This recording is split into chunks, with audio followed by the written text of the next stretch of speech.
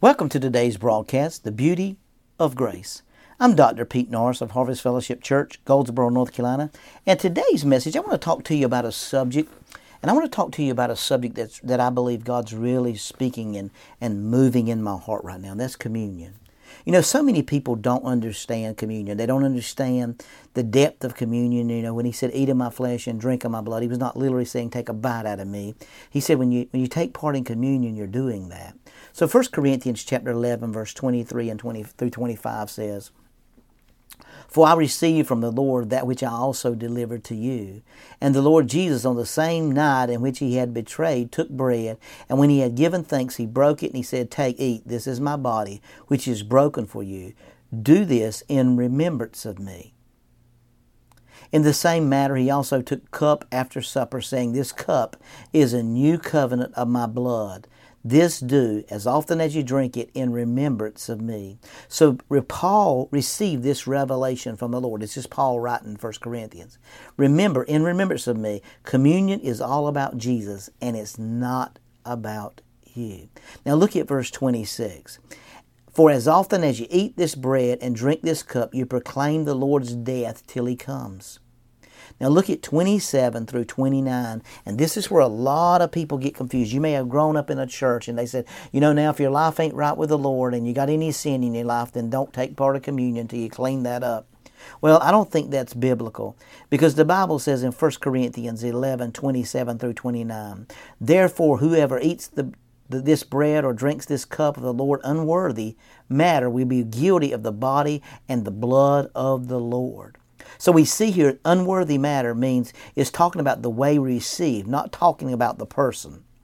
This is not talking about unworthy people. Communion is not about you, it's about Jesus.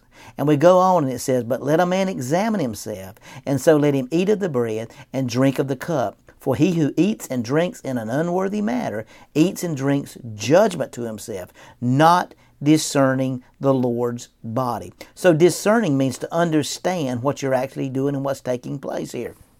So we see that when they took part in communion, that's why it was the Last Supper. They did it at the end of the day, when the day was about over, in the dark times of your life, in the struggles of your life. It's all symbolic. They begin to take part in communion in the dark times of their life. So when they would bring the lamb, that's what you and I are doing, we're eating of the lamb. When they would bring the lamb to the priest would examine the lamb. If the lamb was okay, then the people were okay. So you and I have a lamb, and that lamb is Jesus. John said in 1:29, Behold the Lamb of God that taketh away the sin of the world. See, that's the great thing about this communion. As the Israelites ate of the communion, it said not one feeble one came out of Egypt sick. Now you're talking 2 to 3 million people, and not one of them was feeble, not one of them was sick, not one of them was struggling, not one of them was downtrodden, not one of them was discouraged, not one of them was going through difficult times. Why? Because they understood what was happening here. They were eating of the lamb, and as they ate of the lamb under the old covenant, it brought healing into their body. And they said they brought out all the silver and all the gold, and not one person was feeble. Now, how many times have you been in a church and saw 200 people that somebody in that church ain't sick? But it says here that was not what it was talking about. They were examining the lamb, and if the lamb was good, then the people were good. And you and I have a lamb called Jesus, and God examined that lamb, and if that lamb was good, then you and I were good. So let me say something to you today. In Ephesians chapter 1 verse 6, it says this, We have been made accepted in the beloved. We have been made accepted in the beloved. So there's nothing you can do to get outside of that being accepted in the beloved. You and I have been made accepted in that beloved. So I want you to get a hold of this today. See, when you take part in communion, you're eating of his flesh and drinking of his blood. And that's why the Bible said that many are sick and struggling and asleep in their life because they have not taken part in the communion.